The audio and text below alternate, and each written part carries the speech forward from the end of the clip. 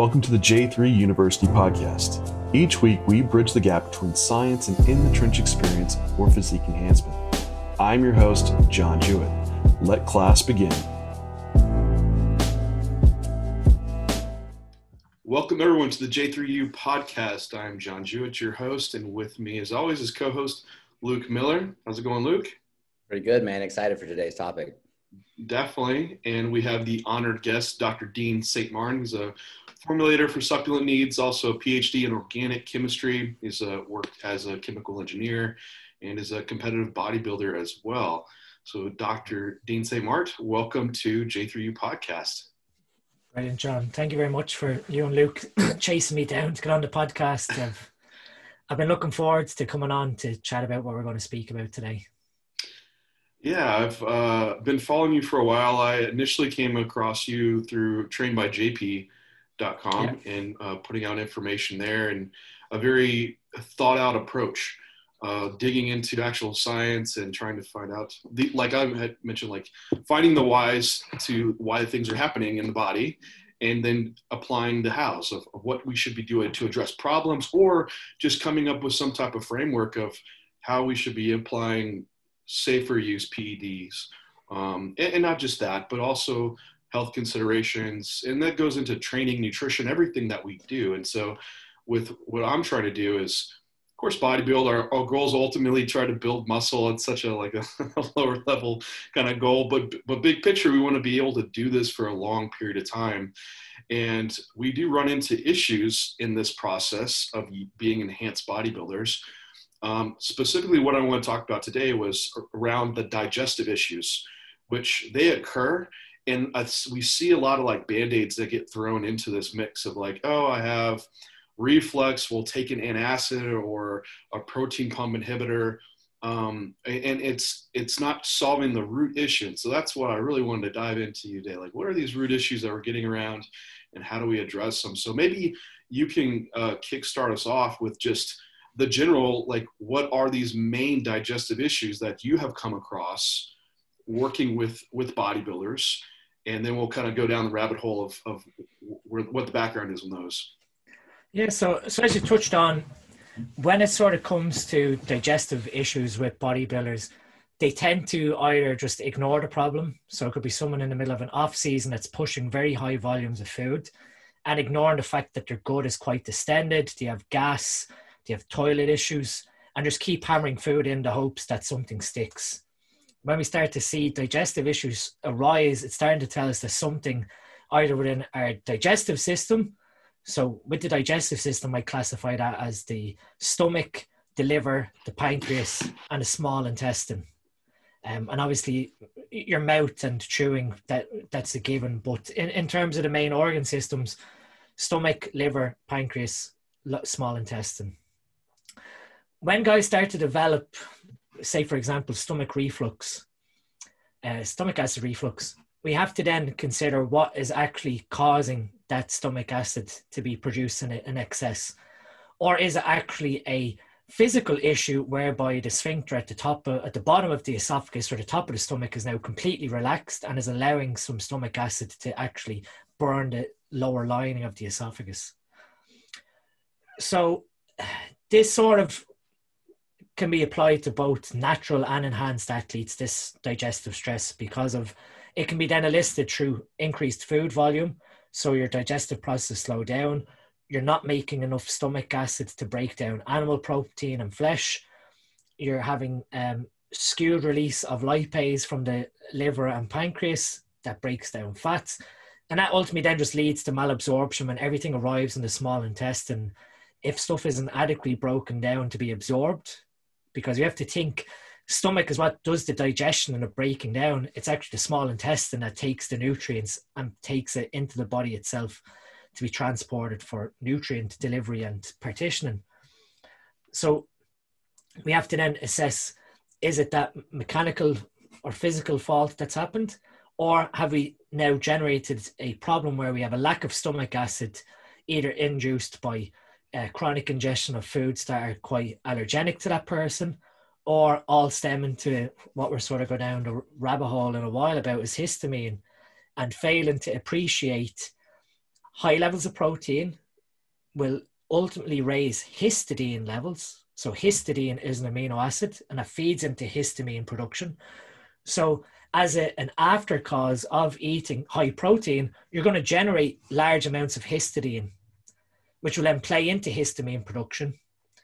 And that histamine then can play either into increase in gut motility, so you end up with diarrhea.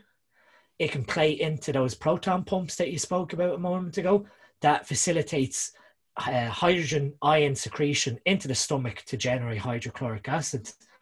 And that in itself then is obviously going to raise the amount of stomach acid you're producing and feed into that reflux. So there's several things that we have to consider from a dietary perspective. And then there's all these hidden things that, again, people tend to not really think about. And that's, you know, gut pathogens, a disbalance in terms of gut flora, opportunistic yeast infections, parasites. The list is endless when it comes to the actual intestine and contributing to poor gut health and digestive stress. So is that, you know, going through this, you initially have someone that's going into this off-season phase and starting to push higher food volumes, and maybe they've never had issues before, but you're saying just this, the mechanical level, like of actually reaching this volume where there's maybe some limit just naturally with that, hey, we're just not going to be able to produce enough, maybe stomach acid, digestive enzymes, lipase enzymes to handle this food volume. And maybe this isn't even PED related. And yeah. that there is, because well, in my understanding, like for most of the time, we're going to be able to have a sufficient production in pancreatic enzymes, stomach acid, but when these extremes happen, that you're just unable to produce amounts, then that's when the digestive processes like have issues. So before even getting, I guess, into the PED realm and talking about like histamine and what's driving that, for someone that just truly like, hey, I have large food volumes and now I'm insufficiently creating like maybe not enough stomach acid or maybe not enough enzymes, would just the simple fix from there be, hey, add in some digestive enzymes or you know, butane HCl or something like this before having to dive further down to some other mechanisms? You could. So again, what you're sort of getting to there is that there's just an insufficiency where the body's genetic capability to produce these enzymes has hit its rate limiting step. Yeah. So again, there's even genetic issues in certain individuals where someone may not be producing as much lipase as another person. And that in itself could feed into, you know, diabetic problems where you're not breaking down fat efficiently and leading into the other sort of health implications of having increased fats within our body and, you know, in terms of fatty liver disease, etc. That all has a mechanistic role in developing, you know, type 2 diabetes. So for someone in that regard, if they weren't making enough lipase on a genetic level, then yeah, adding in lipase or a specific pancreatic enzyme that's required, that's in, I guess, a deficiency would be the first step of action. But because we know it's not actually something that's being driven by the food itself, it's just that the body doesn't have that capability to make up for that food volume. It's tough.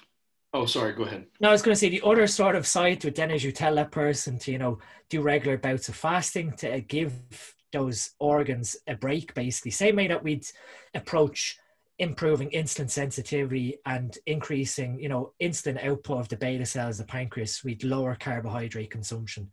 It depends on, you know, time frames for that athlete. Can they afford to do, you know, chronic periods of fasting for a short period of time in order to just gain back a level of appetite even as well? And, you know, take advantage of that, I guess, mitigating motor complex that's in our gut that cleans out any of those sort of autophagy, you know, we're breaking down debris that's within the small intestine and clearing it out. That can play an important role then towards digestive health overall as well. That might have jumped around to the end of what our conversation was of like solutions of things, but like we bring up like what all these things could be, like with food volumes, decreased lipase input, maybe increase in histidine, which is driving that histamine issue, gut pathogens, gut dysbiosis. Like now you have this list going through of like, to even disseminate of like, where do you even start with this when you're having that issue? And I guess I don't want this to expand to where we're so general and broad, right? Because each thing address, but also someone listening, you're like, where do you start with that, right? If you're having this issue pop up, like, hey, I'm having reflux or some gas, and it's like, I have all these avenues to look at. So that's a tough one to navigate. Maybe if we could touch on it, but I know that's a whole podcast on itself. Yeah, I think that the simplest way that we have to always view this is what is triggering the issue, and that's food intake, that's then driving the digestive distress or the digestive dysregulation. And quite simply, then we go down the route of either, doing a elimination diet, or we strip it back to single food ingredient diets, where we completely eliminate any influence from a chemical perspective of, say, processed foods, where there's multiple ingredients within our food, and we strip that right back to something simple, where we can start to then slowly add in, I guess, multi-ingredient foods until we start to see a problem arise. I guess the other thing that people fail to realize or even think about is even something as simple as bread, where it's a multi-ingredient food. Anything that you ingest ultimately ends up, being digested or assimilated, and the liver plays a key role in that. And if your liver's having to do biotransformations of several different chemicals that's coming in from your food, you're adding to the overall, what you could call, toxic burden to your body. So that in itself plays a hidden role that most people don't even think about. They'll just view, oh, I'm eating bagels. Bagels is bread. That's a single food ingredient, when it's not really. You have to really think critically of what's actually going into the system, and then strip them back from there, basically. And you're talking going right back to like boring, single grains, oats, rice, lean proteins. You're really going back to basic foods and then building from there to see what actually triggers the problem. Yeah, and that makes sense. That's a common approach of like looking at your food mop type foods that cause bloating, gas, and kind of like your normal culprits that we start working with. So that might be a good starting point.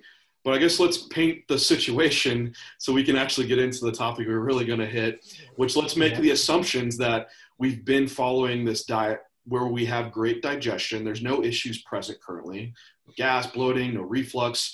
And then we have the introduction of performance enhancing drugs. Maybe this is a higher level because we have these guys that blast and cruise, right? Or HRT into like a higher dosage of compound levels. And then let's say the diet doesn't change, and all of a sudden we have now presentation of GI distress. There's reflux occurring. And so now we can maybe we can pinpoint this a little bit more, like, hey, my foods haven't changed. Other lifestyle factors haven't changed. My stress is still managed. Sleep is the same. And we pinpointed down like, hey, something's going on with these compounds I've introduced. And so let's start that conversation with you around how androgens would impact digestive processes. Yeah, so how I sort of put this simply in the past was, any side effect that comes from androgen use is androgen receptor activation. You're always going back to, I have X side effect, other than, we can't classify estrogen because that's an aromatase conversion, but any side effect we tend to see from health consequences with AAS use, it's androgen receptor activation or nuclear steroid receptor activation.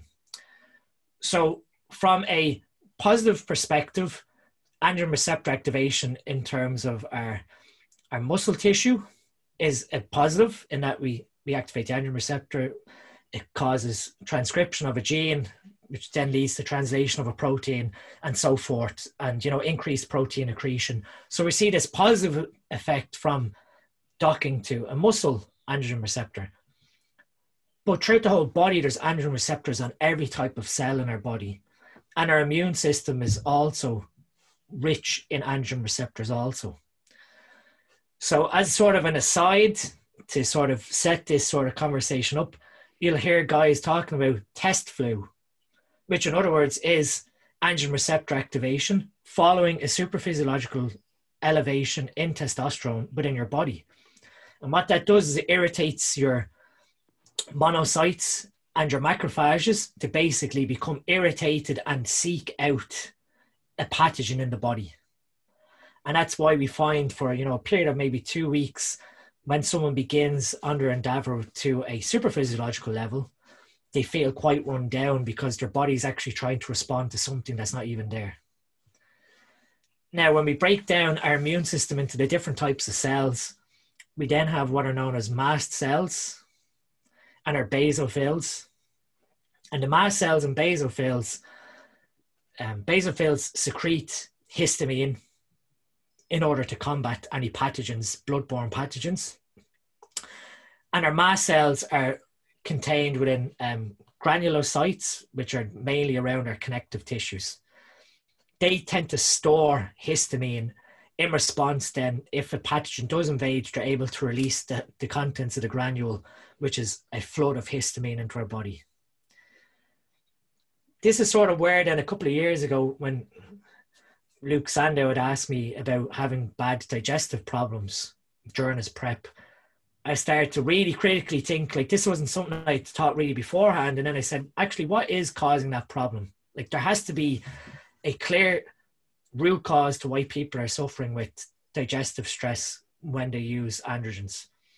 And then I started to look at some old papers and immunostaining of mast cells for androgen receptor sites, and they were flooded with androgen receptors. So in other words, we have the same scenario happening like with test flu, whereby when someone's androgen level is elevated, it's actually irritating those mast cells to release histamine into the body in anticipation of fighting off a pathogen. But what ends up happening is that histamine can arrive, if it's traveling throughout the whole body, it can arrive at the stomach and then drive that proton secretion into the stomach and drive stomach acid up.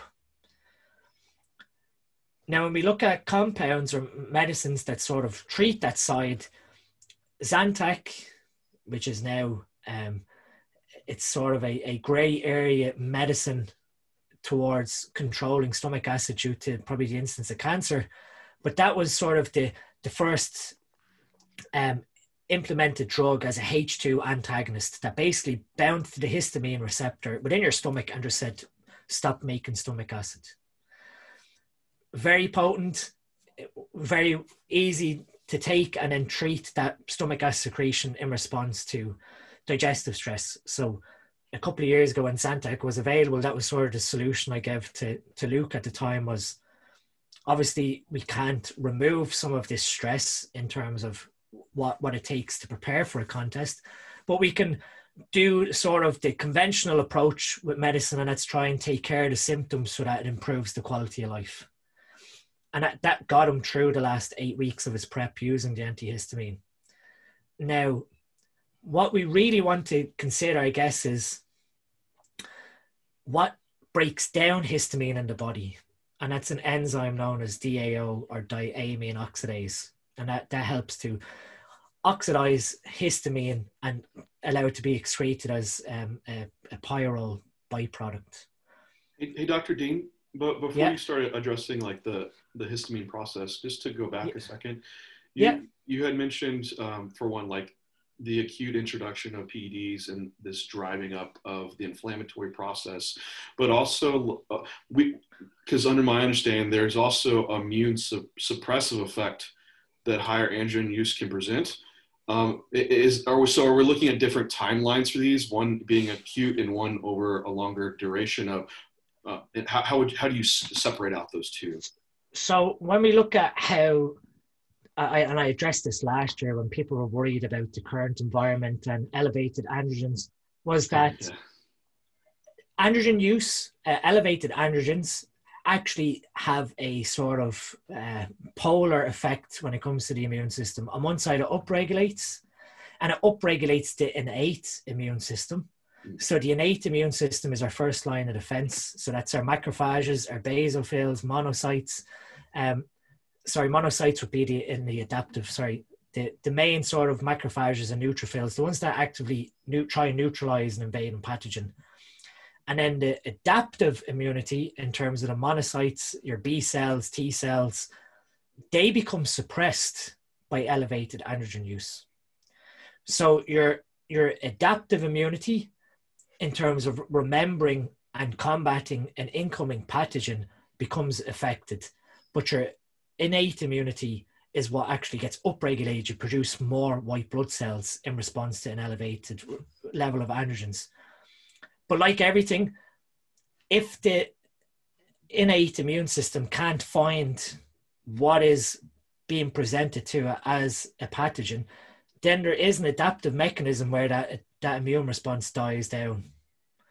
We still have that slight elevation in, I guess, that innate immunity trying to seek out what's present, but there's no longer that same cytokine signaling from the elevated androgen use. So we tend to see then that the immune system becomes adapted to that supraphysiological dose after a period of, say, 2 to 3 weeks. And that's where we see that test flu drop off as we adapt to that higher androgen load. But for some people, does that always happen? Because if we still see this like effect present with the GI issues, it's probably still not going away. Or it could just be the fact that like throughout a contest prep, there's a constant reintroduction of greater PEDs along the way. So that's probably the variable too. And then all coupled with going into a further starvation state and higher fatigue state. But so maybe that's hard to pull out of what is happening there. That was another thing that I touched on last year when I was sort of discussing how people should view their immune system health in terms of the current pandemic. And that was, yes, your immune system will suffer in terms of your adaptive immunity, but what's more so worrying is actually a competitive bodybuilder in a pre-contest phase, whereby 60% of your total energy intake is actually going to your immune system. So when you're like in the depths of your prep, 8 weeks out, where you're severely under your sort of maintenance calories and you are actively in that deficit, your body's energy demands aren't actually going to what fuels your day-to-day activities. You're actually then suppressing your immune system in that regard. And also then we have, certain individuals that don't then partake in very nutritious pre-contest diets where there's a lack of micronutrients, lack of vitamin A. Unless they are actively taking supplements that boost vitamin A and vitamin D, they are going to be in a micronutrient deficiency state also. So there's all that sort of to take into account when we think of how the immune system suffers with AAS use as well. No, I'm glad we touched on that to separate it, because with COVID and such a big talk around the immune system, now we have immune system, just this really big umbrella term, and nothing's really separated out. You're like, it's just, everything's like immune system boosting. It's an immune booster. Oh, great, take it all, right? It's like, there's a lot of like nuance that's very important nuance that to discuss within that and separate out what's raising like the innate or the adaptive effects. And so I'm glad we just like went back just to touch on that slightly. My other question too would be on, we have this increase in basophils, which drive an increase in histamine getting more activated. And within lab work, is this something, if someone was to draw labs around this time period, maybe you've seen it, a change of, well, like you see this elevation in the percentage of basophils, maybe comparatively to neutrophils or et cetera, like, and does that coincide with maybe what they would be seeing subjectively with this GI distress? Yes, you will see the elevation of basophils. If someone is having a chronic histamine issue in terms of an allergic reaction, so we have to sort of view this increase in histamine as a potential allergic reaction where these basophils are secreting histamine to kill off something, or like we say, they're being provoked by a chemical within the body. But you will see an increase in basophils in blood work in someone who has chronic, sinus issues, chronic congestion in the head. We don't have to just view histamine towards the stomach and the stomach distress there. Even, competitive bodybuilders who sleep suffers from nasal congestion at nighttime can all play back to histamine, elevated histamine in the body, causing congestion in the sinus cavity. So there's just so many things that we can branch out of this histamine dysregulation, whereby someone's sleep could be severely impacted from lack of nasal breathing and playing into lack of deep sleep, and then, chronic, I guess, you're not really going into that parasympathetic nervous system state during your rest period at nighttime while sleeping, and digestion then suffers there. And you have guys getting heartburn in their sleep. So there's everything there that all ties back to this histamine. And no, and those are great points, because now you're not just looking at, oh, I have reflux. Well, what other symptoms might you be driving up? And it could be kind of almost a symptom of like, because I get bad seasonal allergies. Obviously, there's this drive up in histamine, nasal congestion. I overall feel kind of like puffy and more lethargic. And a lot of these symptoms are histamine driven, which could be the same of what you're experiencing with PED usage. But, and it's kind of like one of these things like, oh, let me go off my labs. And well, if you have the symptoms, it's kind of, that it usually overweighs. So, but a lot of guys are drawing these labs throughout prep, hopefully to kind of monitor themselves.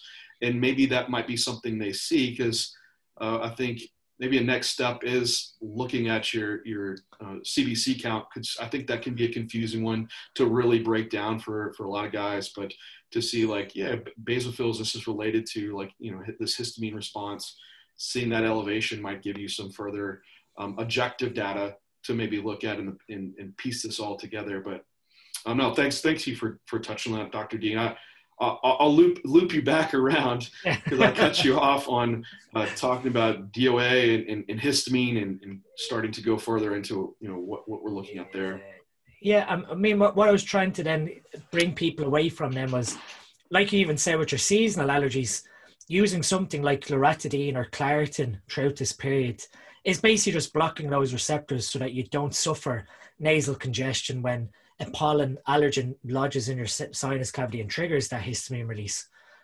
But when it comes to then digestive issues, and you mentioned one of them at the start, which are the proton pump inhibitors, they tend to have a severe rebound in that they block this proton pump transport from happening, lowering stomach acid secretion.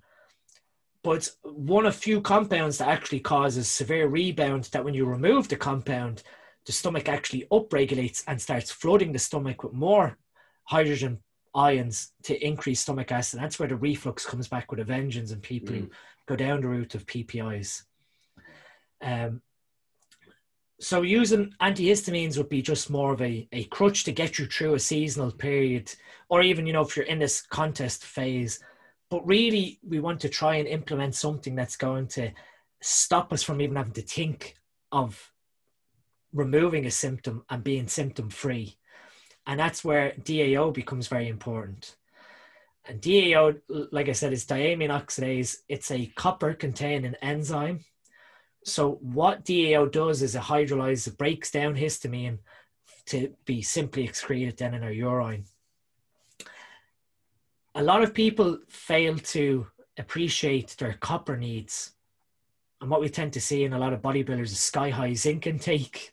And that skews the transport of copper, because the two of them act on the same metallothionein complex. So they both share the same sort of transport protein. And we do have to have a balanced ratio of zinc to copper in our bodies, not just for overall health, but it has a critical role in mental health also. So that copper balance is very important, and making sure that we are getting an adequate copper supply. And it's one of the ones that's a little difficult to get from food. So I tend to tell guys, look for a good multivitamin where you're getting about 2 milligrams of a copper chelate. That tends to supply the body with enough copper to take care of DAO, unless you have a genetic deficiency where you're not making enough DAO. Now, DAO, the gene that makes DAO, is called DAO also. And that gene can get slowed down by chronic infections. So like I touched on, parasites. It can get slowed down by high histamine containing foods. So if you're eating a lot of very acidic based foods, or even fermented foods, and this is sort of a catch-22, that you have guys who are ingesting prebiotic and probiotics from, say, fermented foods like sauerkraut or even kombucha, thinking that it's having a positive effect on their digestion. But these fermented foods are actually sky high in histamine. So you're actually just dumping your body with more histamine. Even though you're giving the body some beneficial bacteria, it's sort of outweighing the benefits that you're going to get from that food. So vinegars, kombucha, pickled foods, all these sort of foods that we see guys in sort of a contest scenario try and include in their diet. Oh, let's include sauerkraut for digestive health. Let's add in, pickles to act as an appetite suppressant or as a small snack that's calorie free. And guys aren't really them thinking of, oh, actually, I'm putting more histamine into the body. The other thing then that massively increases histamine is cooling. So cooking your food, allowing it to cool, and then reheating your food. Reheating food turns over, obviously we have bacteria growing on the food, turns over the amount of histamine that these bacteria are creating on the surface of our food, again increasing the histamine content of that food. And similarly, when you're in sort of a contest phase or you have a busy lifestyle, you're prepping days of food in advance. It's going in the fridge and you're taking it out and you're reheating it in order to eat it. So you're sort of then looking to either, cook food fresh or eat your food cold. That's a unique one. I don't think most people are going to know that one because we do live off like the bulk cook method. Yeah. Unless you're very privileged and you cook every meal, Exactly. as it comes. But most people are reheating their foods. And is that more specific to certain foods that have higher rates of bacterial growth versus others? It would. So it'd be mainly, rice, carbohydrates specifically. You wouldn't really see the histidine content within your animal protein source is going to remain constant. So that they can all play into how DAO operates. So we like proper food safety, storage, and getting it down to cool temperatures at a reasonable rate, not like cooking your rice and let it sit on the counter overnight, then putting it in the fridge. Exactly. I mean, maybe that's nuanced, right? But maybe it does make a difference.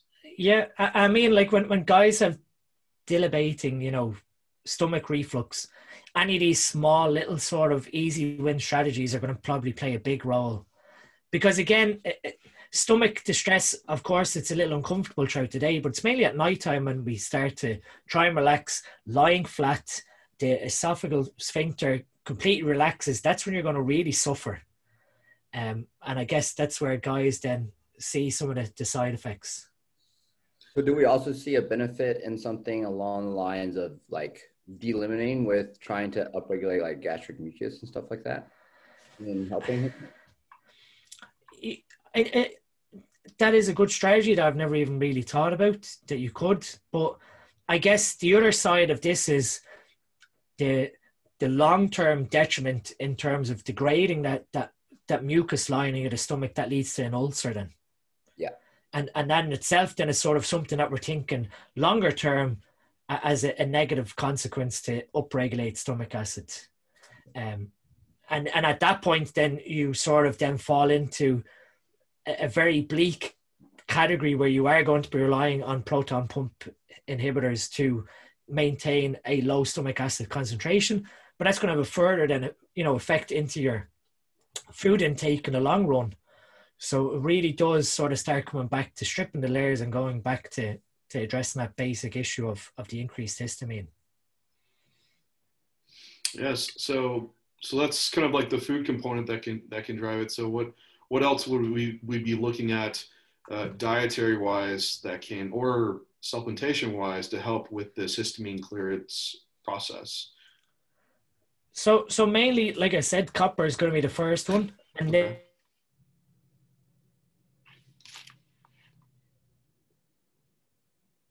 then I'm sorry, Dr. Dean, you cut out for just you cut out for a few the amount seconds. of DAO in your body. You had cut out for about 15 seconds. Could you repeat what you said? Yeah, sorry. So what I was saying was you began looking at to implement the copper first off to improve how DAO functions. And then you can take DAO as a supplement also. So like lipase, amylase, and protease, DAO does exist as a synthetic supplement. And this was sort of them with Supplement Needs, who I formulate with, we created a digestive stack that is geared for the specific improvement of overall digestive health. And that's one of the components in it is 300 micrograms of DAO. Okay. But again, lowering the trigger. So if we know that AAS is one of the triggers and we can't really afford that, especially in terms of in a contest prep scenario where we're using a very strong binding androgen such as Trenbolone, you're then really limited in terms of your compound selection and cosmetic benefit if you had to drop out that compound. So speaking on that, because we bring up the liver and liver stress driving, of course, a lot of the digestive process, that's needed and things that we're creating are around the liver, bile acids, and a lot of dysfunction around the liver results in poor digestion. And some of these compounds, of course, your methylated orals, have more oxidative stress that present to the liver, but that's also not just dependent on methylated orals because it's really around the androgen receptor binding in the liver. Exactly. So even then higher loads of an injectable steroid can still present this liver stress, which can then present into digestive issues. And so it's interesting talking about androgen receptor binding because we have a lot of that information comes from our the rat studies, right? Looking at binder receptors, and we're like gauging like, oh, this is a strong drug based off of this binding, which we know this isn't quite completely accurate off those bioassays. But there's some orals, like methylated orals, like Anavar, that doesn't necessarily have the strongest binding affinity to the androgen receptor. But then we have like injectables that could present more liver stress. So as a blanket statement of, hey, orals are going to give you more liver and digestive issues, that maybe that's not completely true. Maybe we could touch on that, on the actual, is there a way we can modify compound selection to mitigate the effects, and then what does that mean for liver function and going into digestive health? So I guess in terms of what culprits would be the main sort of, I guess, for causing digestive issues, and it's probably them all, like what you touched on there. There's not like you can go and blame, I was taking testosterone and now I've added in oxandrolone or oxymetholone. I've added in an oral to improve strength and central nervous system activation, and that's what's caused my liver stress. You now have to take into account central nervous system activation and being in that sympathetic nervous system state quite longer than that parasympathetic nervous system state as a sort of artifact of your training. It's not just necessarily that, oh, the oxymetholone is causing androgen receptor activation in the liver, it's more toxic and therefore I've got more digestive issues. We have to take into account what actually happens again to the physiology when we add in these compounds as well. We also have to then consider, yes, in terms of the oral methylated steroids, we have second pass metabolism occurring as opposed to first pass metabolism only happening with injectables. So in theory, the biotransformation of a methylated oral occurs twice, whereas with injectables, we really have either sulfation or glucuronidation. We have one of those conjugated mechanisms happening after the molecule's been oxidized by CYP. So with the orals, I wouldn't necessarily say that the orals themselves cause liver distress, but what they do play a critical role then is what you talked about is bile acid and bile flow from the gallbladder. And that is a specific problem then in that you can end up with cholestasis. And we have human studies from Dianabol showing this cholestatic jaundice occurring from pure Dianabol use back in the 80s, whereby the cholesterol that should normally be filtered out of the liver through the bile ducts with bile into the small intestine for clearance ends up crystallizing inside the bile ducts. And what you end up happening there is blocking the bile duct, and the bile actually just backflows into the liver. Now, when that bile backflows, it's carrying everything that's toxic, in inverted commas, that's supposed to be draining out into the smaller intestine for elimination and causing hepatocyte injury. So that's where we start to see fibrosis start to occur on top of that oxidative stress when we're trying to use the oxidative mechanisms of the CYPs. That then, coupled on top of super physiological levels of androgens, prevents what we call these buccal stem cells that we have within the spleen from entering into the liver and repairing the liver. So it's sort of a combination of everything in the picture as opposed to the orals themselves being the toxic substance. That hepatocyte injury then will play into obviously how much hepatic digestive enzymes you're going to be making, because you're destroying these cells. And that plays a role then into the pancreas having to try and make up for some of that deficiency, because the two of them sort of work in tandem where, you know, when a person has their gallbladder removed, that bile comes from somewhere else, which is mainly either the liver and a small bit from the pancreas. So we then start to put stress on that system to try and make up for this injury that's occurring in the background. And that of course makes a lot of sense. And I think a lot of people only associate using orals and hepatic stress, and that's not the case. It's truly the devil is probably in the dosage of these things. So I know we bring up trenbolone, and it binds the androgen receptor strong enough, but if you take enough of any one of these drugs, like you'll run into these same issues, whether it's enough testosterone or primobolan or whichever you're choosing. The devil's in the dose. Like milligram for milligram, things are stronger than others. But if you're taking 3 times of a weaker drug, well, now it's a strong drug, right? But those common issues the most common issue in steroid use around the liver is cholestasis and buildup of bile acids, which definitely could impede your ability to emulsify fats and digest them and slow down that whole digestive process. Around this liver stress, obviously the thing is, hey, drop your dose back, bro. But when is this not the situation? What are things to have in place that can support that process of methylation in the liver, and also removing bile acids and not allowing them to back up? Yeah. So what you can then do is you can, again, this is sort of when I'm formulating for supplement needs, I'm going back to that. What is the root cause? And with the liver stack that I made, was this exact scenario. Why do we see liver problems in bodybuilders? And it all points at the gallbladder and bile. So if we can stop that cholestasis from forming, we help to preserve how the liver transports fats. So again, we don't want fatty liver disease building up from inadequate transport of fats out into the small intestine. What we can look at is implementing a synthetic form of bile in the form of ox bile, which is pretty much, I'm not going to say bioidentical, but almost very similar to what humans produce in terms of its bile acid content. So we can use ox bile as a synthetic form of bile to help emulsify those fats, to then ensure that the bile ducts themselves are receiving adequate flow of bile and pushing that cholesterol down into the small intestine. We can then look at improving, I guess, the viscosity of the bile with bile acid conjugates like TUDCA or UDCA, whichever form a person wishes to use.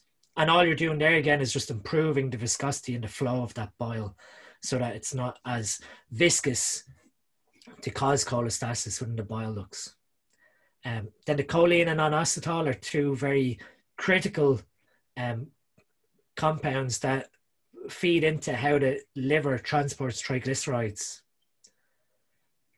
Choline, if guys, again, this comes back to then a pre-contest setup in terms of diet. Choline-rich foods tend to be quite fat-rich, so we're talking about mainly, egg yolks, which aren't going to really be in abundance when it comes to a pre-contest bodybuilder's diet. They're not really going to have the majority of fat coming from egg yolks. So either they're going to implement choline as a supplement or phosphatidylcholine as a supplement also to improve the bile flow within their liver. And this sort of ties into, as an aside, pregnant women who suffer with nausea tends to be from a lack of choline within their liver, and obviously that plays into the gallbladder, and that can play then into the histamine and nausea that happens with morning sickness and pregnancy. I was going to mention, isn't there also a link within Alzheimer's disease, increases in histamine and lack of choline, and how that system has some interplay? Yeah, and the same with elevated histamine playing into Parkinson's also. So histamine isn't just like this one compound. It has so much global effects that it can be classified as a neurotransmitter as well. And I think that's because, with what we do, like your main organ systems, like a lot of people talk about the liver, I know, but for me, like brain, kidney, heart, like these are three systems that are so important in PED use, take the biggest hits, and not you'll see in long term. So, and part of this could be around just, could we say elevated histamine levels affecting with lack of choline over years and years of doing this could be impactful. Yeah. Maybe choline might be something that we should have supplementing in the background always. Would you say so, or just during times that we're in contest prep and we're lacking those sources in the diet? No, so I can't see any reason why you couldn't include, say, 800 milligrams of choline and 800 milligrams of inositol, a balanced ratio of the 2 year round. We just have to take into account that when we have very high choline intake, it can have a positive impact in that it can lower your blood pressure significantly. So for people who are hypotensive, this can be a nightmare, but for people who are borderline hypertensive, it can actually bring their blood pressure down about 10 points. And we see that with people who take quite high dosages of liposomal products, because liposomal products are made from a phosphatidylcholine base. And I've seen you recommend one too, because we're on the topic of liver function, liposomal glutathione. And at least here in the United States, there was a recent, there's some discussion on N-acetylcysteine being now as a pharmaceutical drug, and it's been pulled from a lot of the sellers. And so a lot of people are like, what do we take to replace our N-acetylcysteine? And maybe you might touch on liposomal glutathione. Yeah, so glutathione is sort of the master antioxidant that your body produces as a conjugative mechanism for eliminating toxic substances from your liver. So just to keep it really simple, your liver has two metabolic transformation pathways. We call them phase 1 and phase 2. Phase 1 is biotransformations. So we're destroying the structure of that compound to change its function. So in other words, say for testosterone, we're going to change a little part of the molecule so it's no longer testosterone technically. Now that in itself may not actually be useful to remove the compound from the body because it still has to be excreted. And we have the two main sort of sources of excretion, and that's our urine for water-soluble compounds and then our feces for fat-soluble. So the liver then has to do another biotransformation through phase 2, and that's a conjugative mechanism where it attaches a molecule like glutathione or like a glucuronate or like a sulfate, any of these compounds that then make the compound more water soluble to be allowed to be transported to the kidneys for excretion. So glutathione acts in that phase 2 conjugation mechanism, but our environment, our current environment puts a heavy stress on glutathione within our body. We have several environmental factors. We have the food we ingest.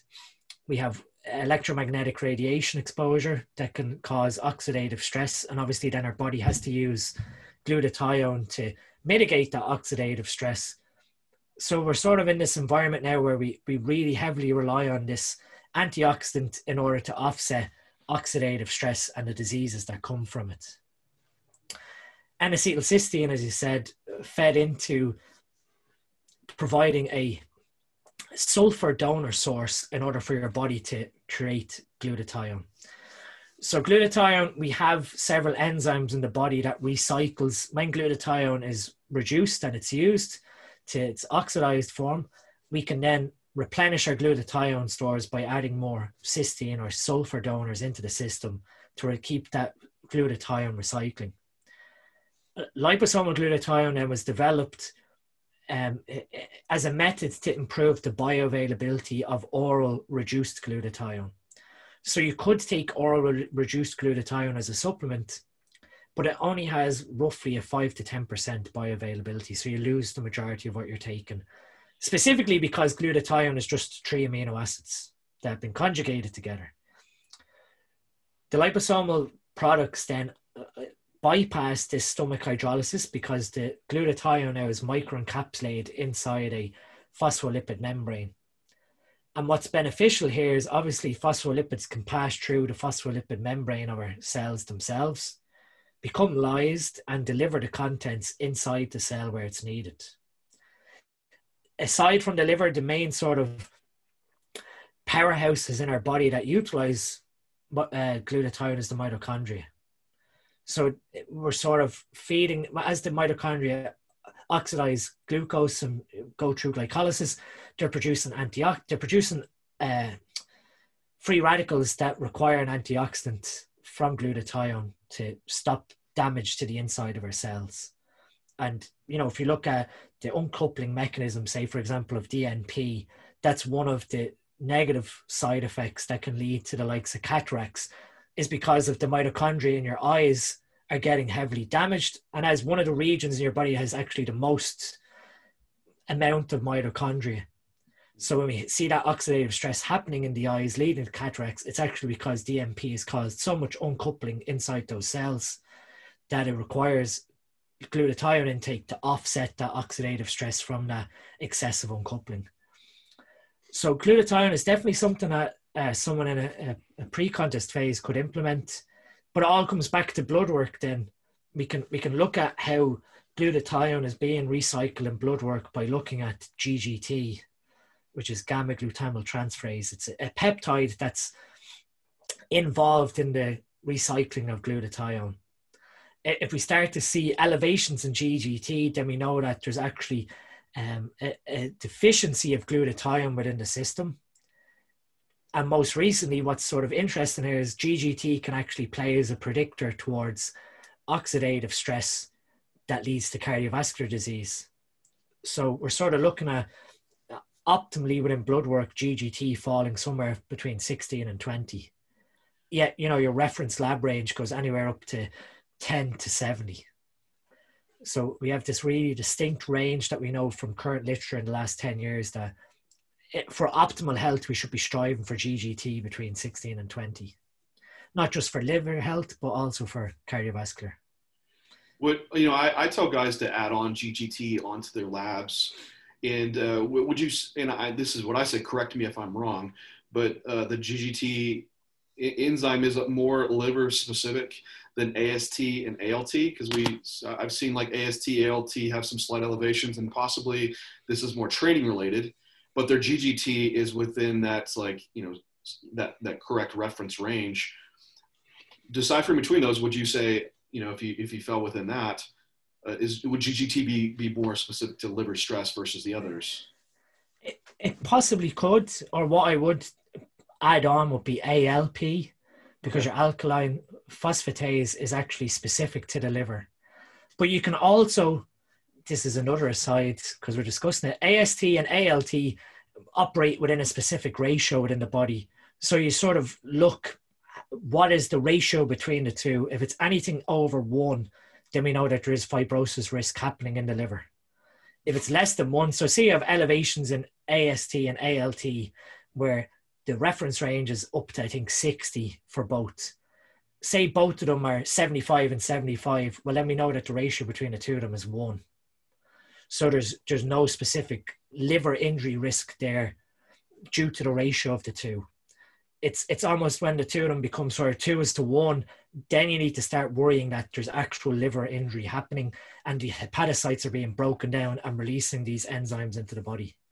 Does that go either way with them, or is it one? So the AST to ALT ratio, so the AST, if that's higher than 1 to ALT, then you're looking at liver injury.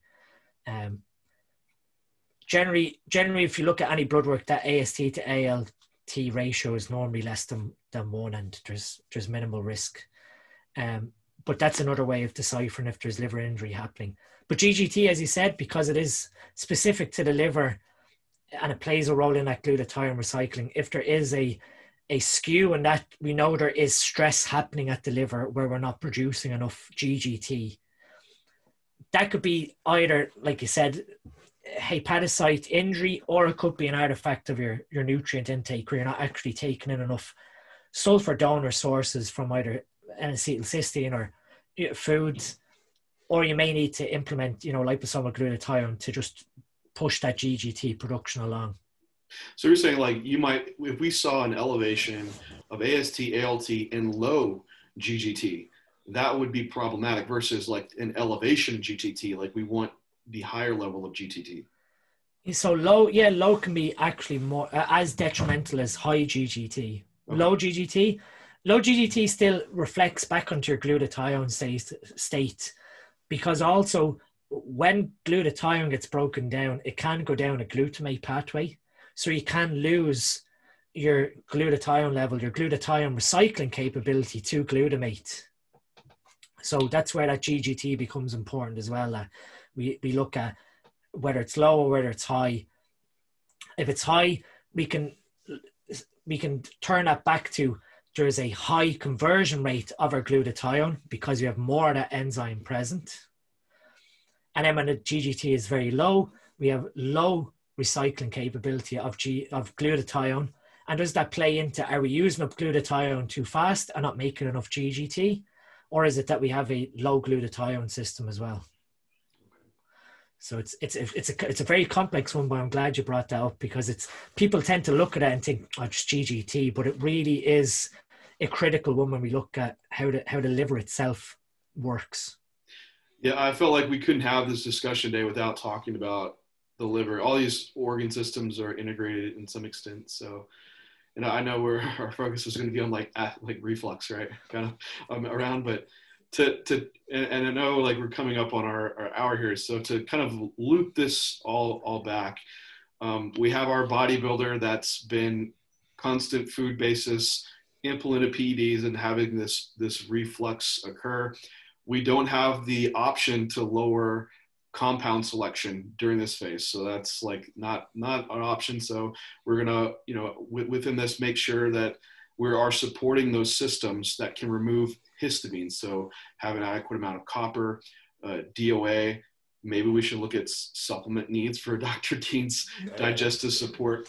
You can plug that, Dr. Dean. Yeah, I mean, like when we released the digestive stack, and then we've released a new product today called Glucox, which is like a GDA.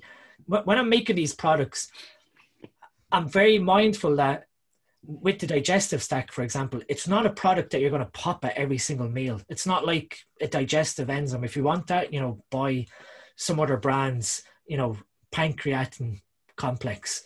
This is specifically designed to control or improve those parietal cells within your stomach. So they rely on, so this is where, again, we come back to copper and zinc. The parietal cells of the stomach need zinc. Histamine needs copper. Okay. Most bodybuilders will have an abundance of zinc within their body and low copper. But what can also happen is you can have lack of zinc specifically within the parietal cells, whereby the proton pumps aren't working efficiently then. So with the digestive stack, it was more so a product that you'd take in the morning time that would improve how you digest your first meal, play a role into increase in your stomach acid if you have low stomach acid, have the DAO present to help lower any histamine from overnight.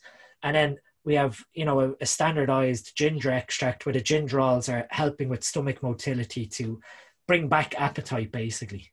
So it's not like when I'm making these things, I'm not thinking, let's just take something to get rid of the symptom.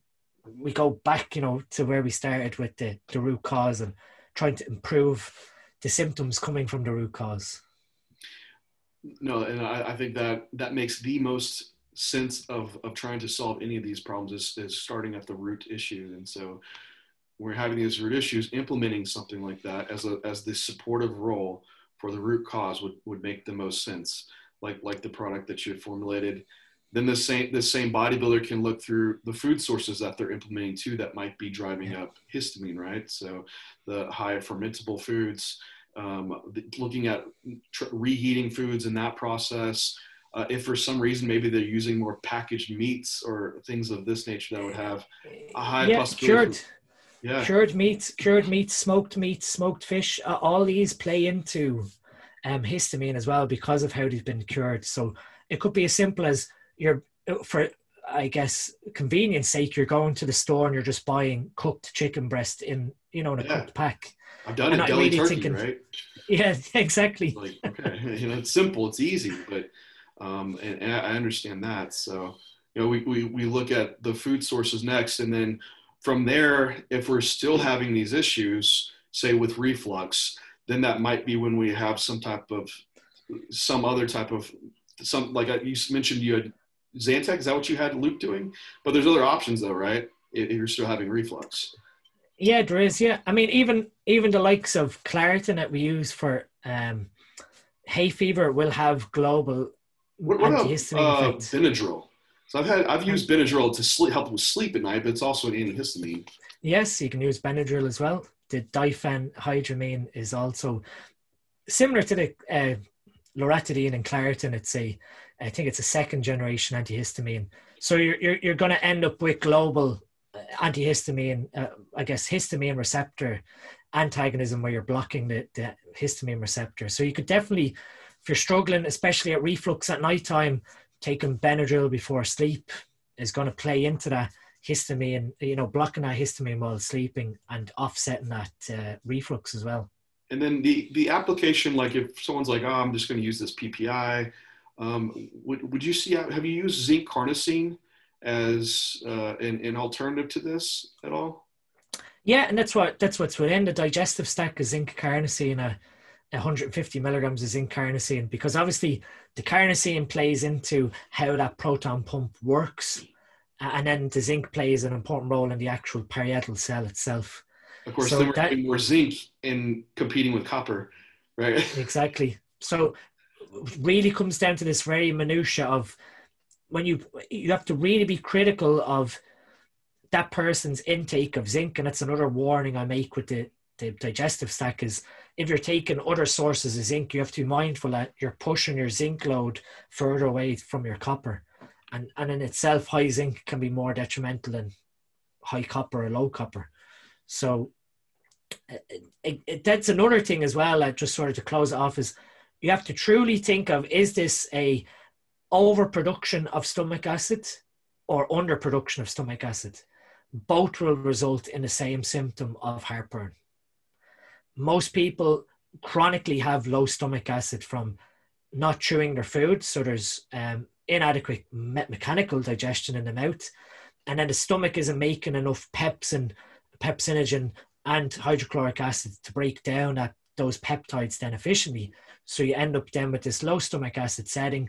And ultimately then when that passes into the small intestine, you have fermentation and bad gas. So it's, you're sort of looking at the symptoms of, am I chronically burping, which is a sign of low stomach acid? Okay. Am I having bad foul smelling gas, which is another sign of maldigestion of protein?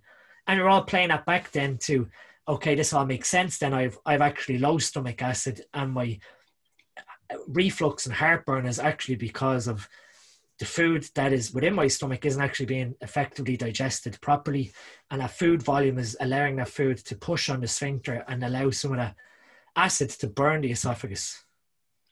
In that application, then I've used like betaine HCl. Yeah.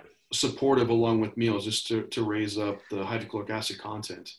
Yeah, and that's a great solution. And the betaine HCl will always have pepsin in it as well. So it's even for myself, I went through a period where I actually done a test for Helicobacter pylori, because I was actually starting to really question my own digestive health one year, because of the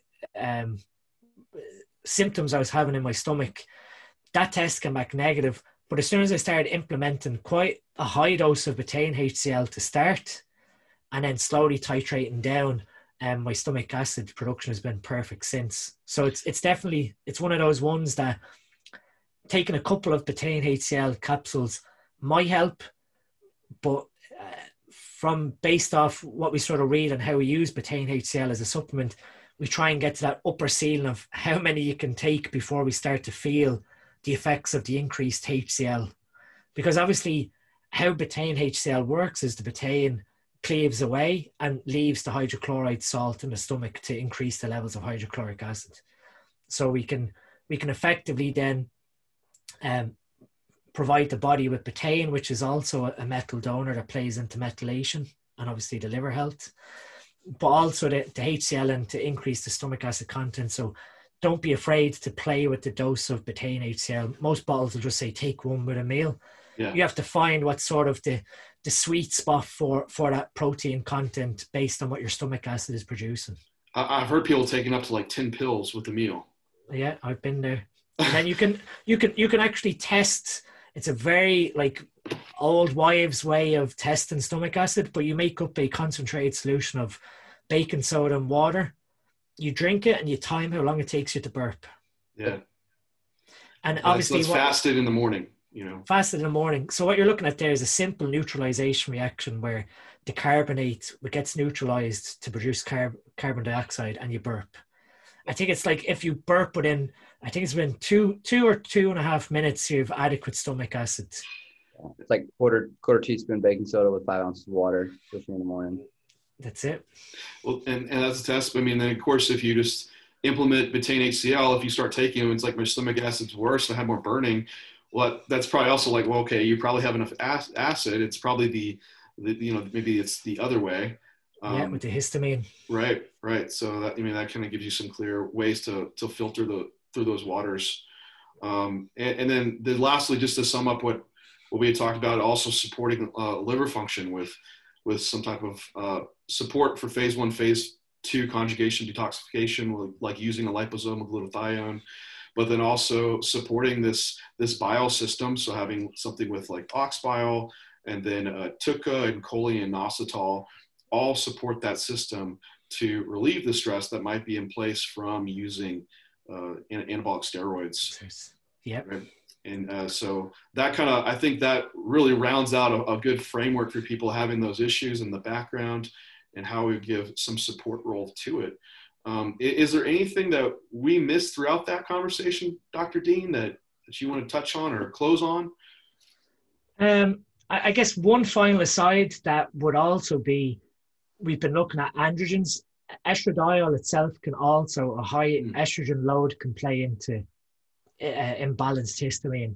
So again, it sort of comes back to, if we are using high amounts of aromatizable compounds, that we're actually looking at where estradiol is sitting as well, because that can have an effect into liver function as well as then a histamine imbalance. So it sort of ties everything back together again, that, like we said, it's probably not just one specific compound that we can call the devil. It's actually the details and how much you're taking. And then we have like a complication of like polypharmacy occurring, which, you know, even because I've seen, if I have tracking of blood glucose over time and individuals using growth hormone, and we're seeing this glucose rise and kind of this insulin resistance form, I see this coincide with a drop off in digestion and appetite with elevations in glucose levels. I'm sure some of these glucose transporters, GLP-1, they're all affected within getting a little bit of insulin resistance, and probably the background driver is inflammation occurring. And I'm sure that's another one to go down as far as getting the right support with the inflammatory processes and increasing insulin sensitivity as well. Would you agree to that?